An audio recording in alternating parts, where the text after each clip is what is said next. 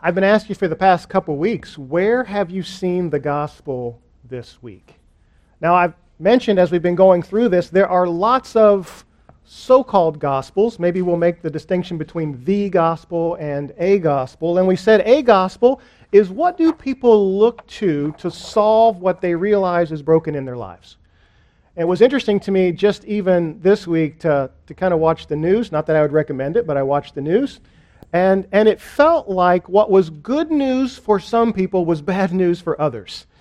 And how interesting it was to see that for some, the answer to every problem they ever had was bringing even more problems for those who didn't share that perspective. And how interesting it is when we think about the good news of Jesus Christ. We've even experienced that this morning in our worship. If you look at the front of your bulletin, even the way Chris and the worship team has laid out the scriptures that we have shared together, the songs that we have shared together, we see the picture of the gospel of Jesus Christ, the acknowledgement of who God is, the recognition of our own need, our own sin, our recognition that without Christ we have nothing to offer but despair. And yet, even as we have sung and even as we have read, we know the hope that we have is in Jesus Christ and in Jesus Christ alone. That is the good news. And even as we look at our passage this morning and continue to think about that response, that really is the gospel in its most simplest terms. Who God is, our sin, man, what Christ has done, who Christ is, and our response to Him. So again, I ask you, where have you seen the gospel this week? And maybe the songs that you listened to, or the movies that you watched, or the conversations that you have had, did you hear or did you see a gospel or the gospel this week? I got to tell you, I saw the gospel this week in this wonderful book called All That Matters. I don't know if you've seen this on the Amazon book list or the New York Times bestseller, but this was actually written by Jackie Jerome. Yes, this Jackie Jerome who is with us, and I so appreciated being able to read it because I got to see how the gospel has impacted Jackie's life over her entire life. Now, I know I asked you to write out your testimony, write out your gospel story, and I encouraged just 1 or 2 pages, but Jackie apparently was the overachiever as a child and expanded more than just that. But it was so wonderful to see how through her life and through the difficulties and struggles that she experienced, she saw the grace of God poured out in her lives. And if you don't know Jackie that well, I would encourage you to get to know her. I would also encourage you to pick up her book. Apparently Bill has copies, unbeknownst to Jackie. Jackie thought this was the last remaining copy, but apparently Bill has some if you'd like to borrow one. But through that book, you hear about Jackie's struggle with chronic pain her entire life. And we often think about praying for miracles, and miracles being that God would take away her pain. But it's interesting, my takeaway from her book and from the story of the gospel in her life is it's the healing, the miracle, is not in how God removes her pain. It's how God proves Himself to be completely satisfying in who He is, regardless of the pain. And I thought, what an amazing picture of the gospel. So again, I would encourage you, please, I wish every single one of you came with a manual. I really do. As your pastor, I wish all of you had one of these. I could go to the shelf and learn about your history and how God's impacted your life and how Scripture has impacted you. I wish all of you came with one of those. So please, I'm asking you for those 1 or 2 pages, or even just time to sit down with you and just learn how God's story, the gospel story, has impacted your life. Because really, when it comes to the gospel story, when it comes to thinking about the grace of God in our lives, there's a question that people are beginning to ask when they start to hear about this gospel of grace, and that's that it's got to be too good to be true. It has to be too good to be true. Because if you are like me, and if somebody says if it's too good to be true, it's got to be too good to be true, right? It's not possible. I've never fallen for those buying a car with only 10 cents down. I haven't, because I know it sounds too good to be true. It probably is. I've never tried to buy a home with no money down, because if it sounds too good to be true, I've probably missed out on a number of Nigerian lottery winnings. I have missed out on the opportunity to receive millions of dollars in helping out Nigerian princes that have contacted me by email, because I've always kind of operated in that sense, if it sounds too good to be true, it probably is. And what's interesting is, in this point in the book of Romans, as Paul has been laying out the good news, the gospel of Jesus Christ, as he's been working his way through that, the chapter we're going to look at today starts this transition from understanding the gospel of salvation to how it's lived out in our lives in sanctification. If you would, turn with me to Romans chapter 6. And the question that kind of starts this off are some of those people who believed that it wasn't just enough to receive God's grace by faith, but you also had to live a certain way in order to earn God's favor, that you had to follow certain Jewish customs or certain practices in order to be made right with God. And everything up until now, Paul has wanted them to know, no, it's faith alone, in Christ alone, by God's grace alone, is how we can stand before God and be in Christ. And as he starts to make that turn here in chapter 6, I want us to just take a look at what seems like one of those questions. It's got to be too good to be true. It can't be possible that what makes us right with God is God's grace, His gift to us that we receive by faith. So if you would, follow along with me in Romans chapter 6. I'm going to be reading verses 1 all the way down to 14 in this section. And I'm reading it from the New Living Translation because I want this to be the language that you explain this in. So when you come across people in family relationships or at work and you start talking about this gospel of grace and whether it's too good to be true or not, that this would be the kind of language that you would help them understand in. So beginning in chapter 1 of verse 6, I'm going to even back up a verse just so you can see where the transition takes place here. In 5:21, it says, "So just as sin ruled over all people and brought them to death, now God's wonderful grace rules instead, giving us right standing with God and resulting in eternal life through Jesus Christ our Lord." This is when the church can say, amen. Right? Amen. It is about the grace, the wonderful grace that now rules instead, giving us right standing with God. And then you hear those skeptics. Well, then, should we keep on sinning that God should show us more and more of His wonderful grace? Of course not. Since we have died to sin, how can we continue to live in it? Or have you forgotten that when we were joined with Christ Jesus in baptism, we have joined Him in His death? For we died and were buried with Christ by baptism.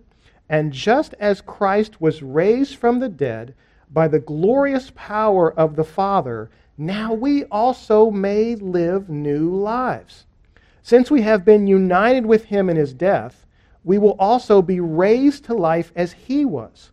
We know that our old sinful selves were crucified with Christ so that sin might lose its power in our lives.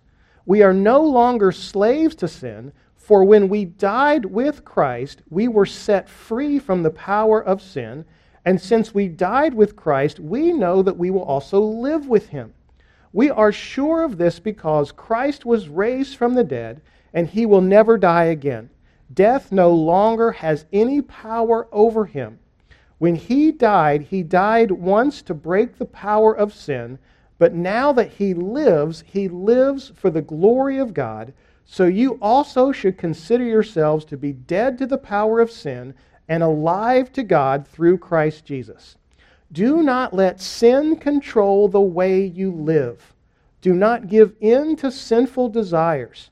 Do not let any part of your body become an instrument of evil to serve sin. Instead, give yourselves completely to God, for you were dead, but now you have new life.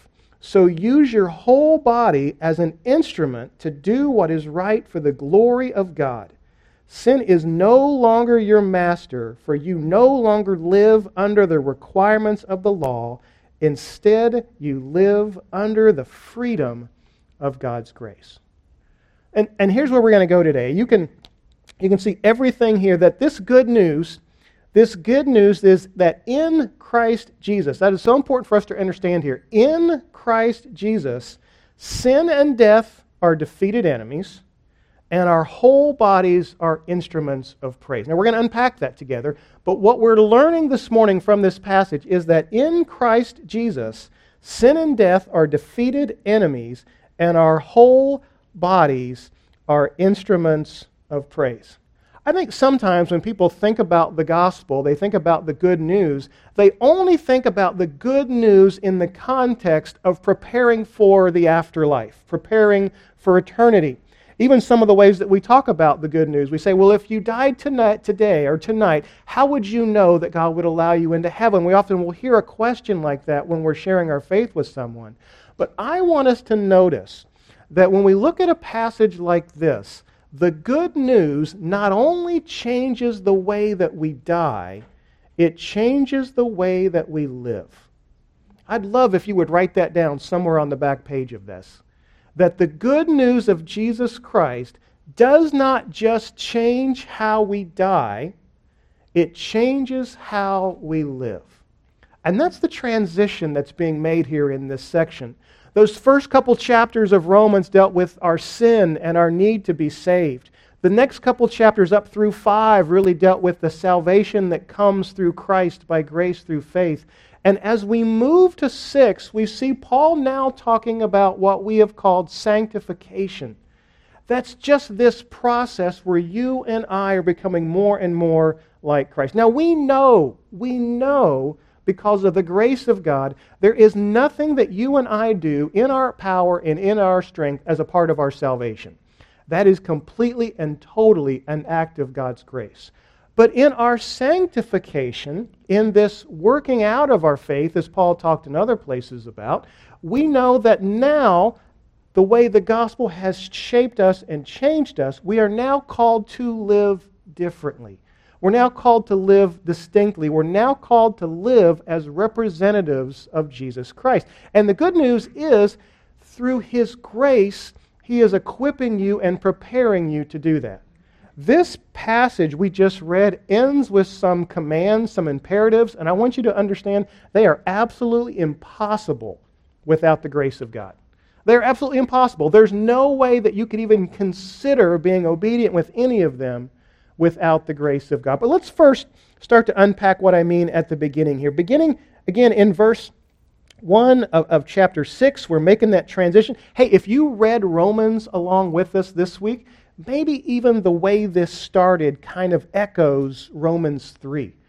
The question and back and forth. Should we keep on sinning? Should we keep on doing these things if God's grace abounds? So if you read with us, I hope that chapter 6, verse 1 reminded you of things that you had already been reading in chapter 3. But it shows us that sin and death are defeated enemies. That for you and I who are now in Christ, because of what Christ has done, because He has saved us by His grace, again, making that distinction, now we live differently. I love how he says it here in the verse where he talks about forgetting, where he talks about, have you forgotten?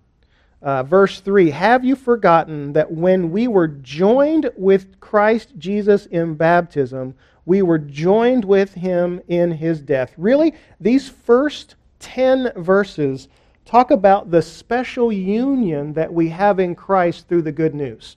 Through putting our faith in Him and receiving the Spirit to live in us, that now not just are we united with Him, but His death, the death He died, now applies to our lives. The life He lives now applies to our lives, that we are in Him. And one of the ways that we are in Him is often pictured in baptism. He gives us the picture for the reader here to know that, hey, the same way that baptism pictures the death and resurrection of Jesus Christ. When you identify with Jesus through baptism, you are identifying, you are representing that you are in Him in that same act. Now, I know baptism can be one of those things that's a little confusing, but I think this passage gives us the wonderful picture of what baptism is for us.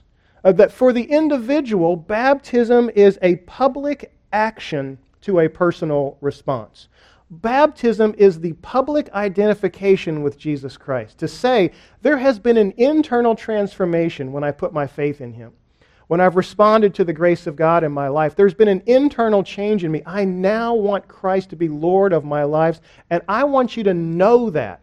I want you to see that. You can't always see the internal transformation in someone's life, but what baptism is a public action to that personal response of faith. So everyone can see. That's one of the reasons why the church has historically baptized with immersion. The idea of going back under the water. That picture of going under the water is that identification with the death of Christ, and coming up out of the water, the identification with the resurrection of Christ in new life.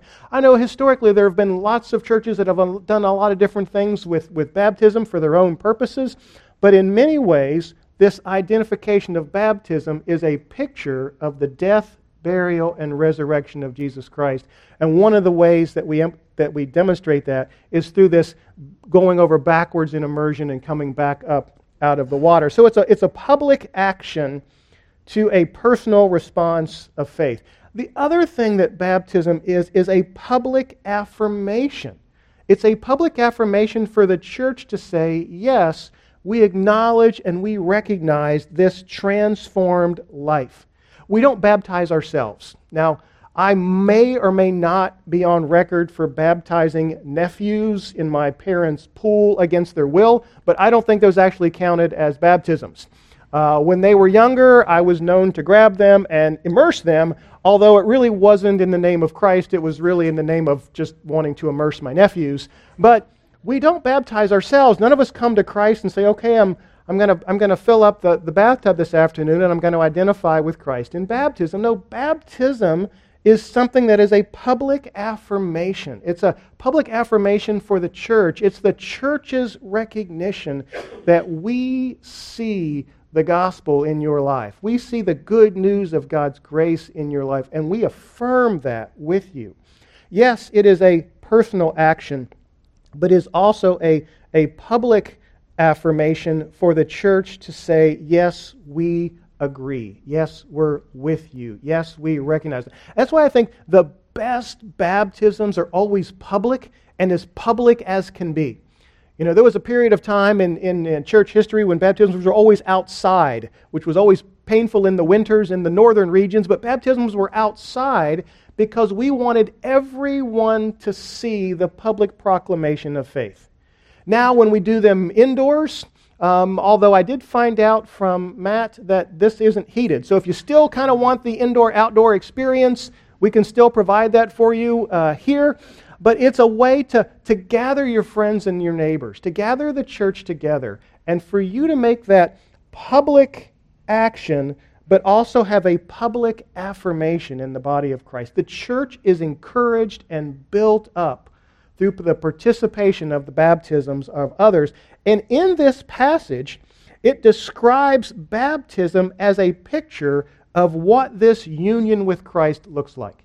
So that picture of His death and being raised like Christ was raised and participating in that when you and I follow the example of Christ and the command of Christ in baptism, we are demonstrating that we are in Christ. So I would encourage you, if you have never been baptized as a believer, please come to me and talk about it. I understand from what I've heard, there's a trap door back here where we can make that happen, not only as your public action, but also as a public affirmation. If you have not yet been baptized as a believer, please come to me and talk to me or any of the elders. We would love to learn more about your story and how God's been at work in your lives, but to help you make that both public affirmation and action, because it is a picture of our union with Christ. So as he again, walks through these first 10 verses. He's talking about what it means to be in Christ, and he gives the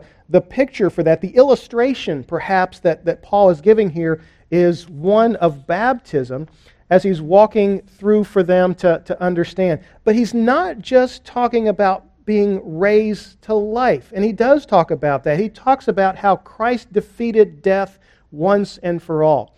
That his resurrection, that when we participate in that through faith, that we likewise have been transformed and we are not going to die the same way anymore. We might have a physical death, but we will not have a spiritual death anymore where we are separated from God because of what Christ has done. And that's what he's unpacking in these verses 3 and 4. We died, we're buried with Christ by baptism.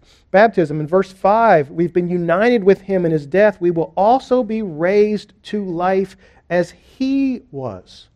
So there's a wonderful picture here on the defeat of death. That death no longer should be something that we fear as followers of Christ because of the good news. Now, on the other hand, I got to be honest with you, not a lot of us are looking forward to it either.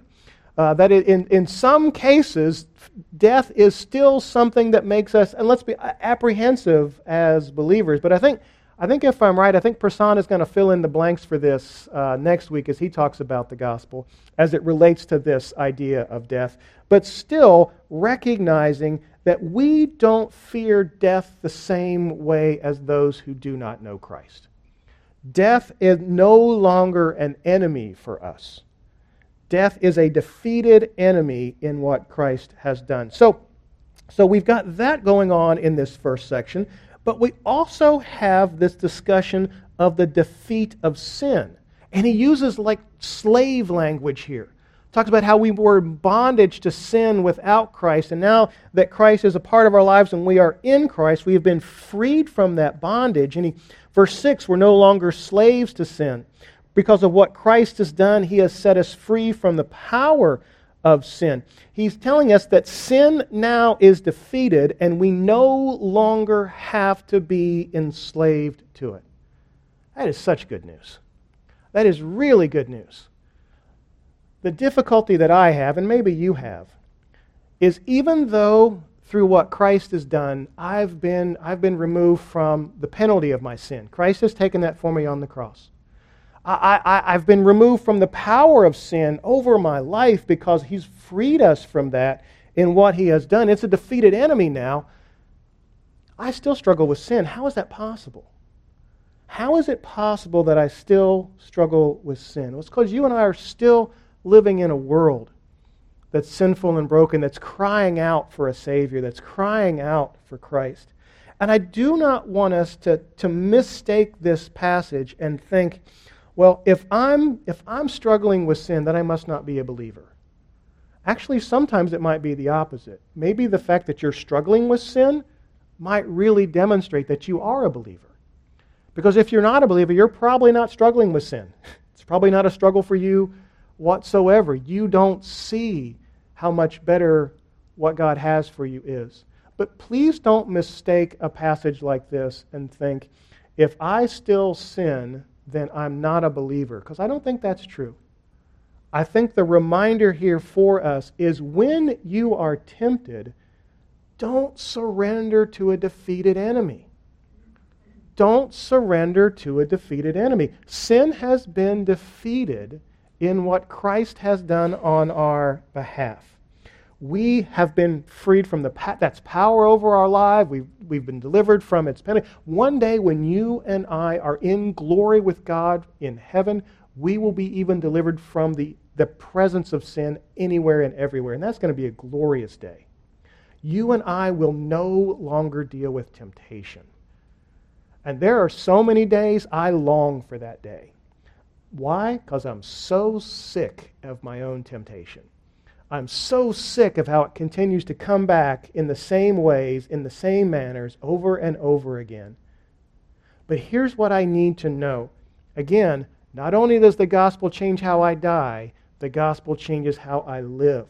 Because now I know that I don't want to surrender to a defeated enemy, even though I'm still struggling. Actually, Paul in the next chapter In Romans chapter 7 talks about what a wretched man he is.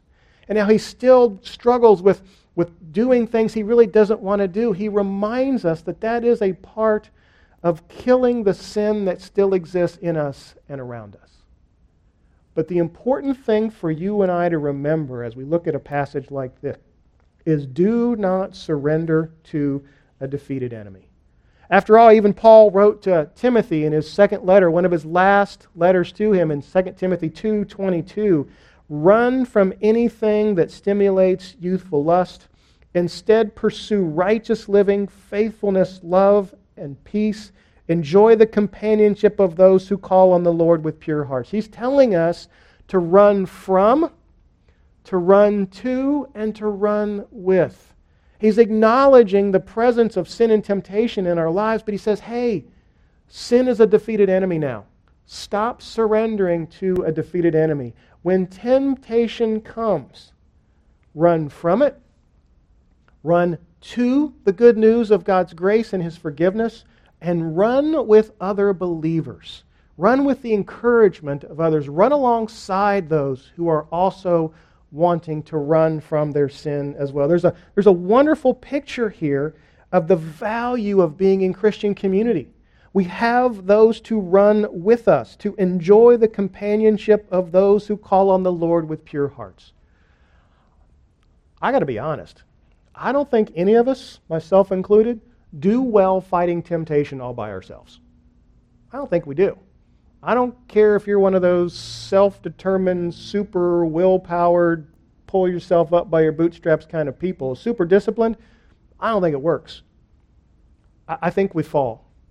But I think when we begin to recognize that, yes, because we live in a sinful and fallen world, and yes, the fact that we're continuing to be made like Christ every day, we still struggle with sin, we need the continual reminders to run from it, to run to the good news of God's grace and forgiveness, and make sure we're running with people as well too. I think that's really the only way that we can run well, is to run to run with, and to run from. As he's working through this passage, though, again, he's reminding us that sin and death are defeated enemies. And beginning in verses 11 through 14, he starts to give us some commands. Some of the writers call these imperatives. There's some imperatives listed here, and even if you like alliteration, like we all do, right? Some of them start with C's. In verse 12, verse 11, consider yourselves dead to the power of sin and alive to God through Christ. Consider yourselves. Verse 12, don't let sin control the way you live. Verse 13, give yourself completely to God, for you were dead, but now you have new life. Those are beautiful commands for us that are horribly impossible without the grace of God. Without God's grace transforming our lives through the power of the Holy Spirit, without being in Christ, that is an overwhelming set of to-do lists that I can never measure up to, and I will always fail. I will never completely consider myself dead to the power of sin. I will never not let sin control how I live, and I will never be able to give myself completely to God without the transforming work of the Holy Spirit in my life. It's just impossible. Maybe you felt that frustration before too. But again, the good news in this passage is that because of Christ, not just our sin and death defeated enemies, but our whole bodies are called to be instruments of praise. Everything about us, everything God is doing and using in our lives is called to reflect Him in praise. I can no longer say, well, it was just some thoughts. It really didn't have any actions a part of it. Well, my whole body is to be an instrument of praise. It's not just my actions. It's also my thoughts. Or maybe I can say, well, it's not my thoughts. It was just my actions. Sometimes we say really awful things in the context of these things, and we say, well, it's just who I am. I'm an angry person. It's It's just who I am. I'm a person who's prideful. It's just who I am. Well, that may be true, but that's not who you are in Christ. In Christ, you are now transformed. In Christ, you are now equipped and called to live differently. In Christ, sin no longer is your master. In Christ, you have been equipped with God's power, His Word, the community of other believers. In Christ, you know that I can no longer just say, that's just how I am, because that's not how you are anymore. Because of what Christ has done. Not because of anything that you have done or can do or should do or would do, but because of what Christ has done. And I got to tell you, this is the good news. This is the good news, not just in how it changes us from death to life, giving us new life, eternal life. Not just the life that God has given us for eternal life with Him forever, but this is the life that transforms us now. The good news of Jesus doesn't just change the way that we die. Doesn't just change the way that we think about death. The good news of Jesus changes how we live. It tells us how we combat sin. It tells us how we work with one another. It changes how we deal with temptation. It changes how we see ourselves. Because verses 11 through 14 reminds us that sin no longer is our master in Christ. We no longer live under the requirements of law. Instead, you live under the freedom of God's grace. In verse 13, so use your whole body as an instrument to do what is right for the glory of God. I can't separate my actions from my thoughts. I can't separate my behaviors from my intentions. My entire body has been redeemed through what Christ has done, and that's good news. And now I can fully surrender to Him. I've got to stop surrendering to a defeated enemy. That's just dumb. But it takes, when I sense that temptation coming on, to remind myself of passages like this. In that moment of temptation, I need to be able to remember and to remind myself to, just as our passage says, to consider. I need in that moment to be redirected by God's Spirit, by His Word, and by you. To consider myself dead to the power of sin in verse 11. To be reminded in verse 12 that sin should not control the way that I live. I shouldn't use any part of my body as an instrument of evil to serve sin, and give myself completely to God. Totally, not holding anything back. Nothing in the shadows, nothing in the closet, nothing hidden. Giving myself completely to God as a spiritual act of worship. He's even going to say this again in Romans 12, isn't he? That we would present our bodies as living sacrifices, holy and pleasing to Him. This is the good news. The good news just wasn't a rescue plan to save you from death. The good news not only changes how you die, it changes how we live. Let us lean in to this good news. I still want you to reflect on God's good news in your life. How He worked. You don't have to come up with 120 or more pages like Jackie did. But consider how God has worked in your life through people, through situations, through opportunities. Write that stuff down. Sometimes it's good for us to remember those things. Sometimes I feel like in the moment, when the temptation's hitting us and when we're feeling like we want to throw in the towel, we can forget those good things. Even if you never share it with somebody else, you yourself need to be reminded of God's grace in your life. And the other thing I would ask you for, if you haven't been baptized yet, if you haven't made that public affirmation and action, if you haven't displayed that, then let us be a part of that as a church family. Let us share in that good news. Let's open up the trap door up here and celebrate that with you. So please let me know, let any of the elders know if you'd like to talk more about what baptism might look like. But when we look at this passage and we recognize the gospel is as good as it is true. It is as good as it is true. It is not too good to be true. It is as good as it is true. Came across a quote by D.L. Moody this week, even thinking about a passage like this. God has never made a promise that was too good to be true. And that is the good news that we have because of what Christ has done. That is the good news that we have because of the grace of God that we receive by faith. It transforms everything forever, including right now. Changes not only the way that we die, but especially the way that we live. Let's live today and every day in the power of God's amazing grace. Let's pray.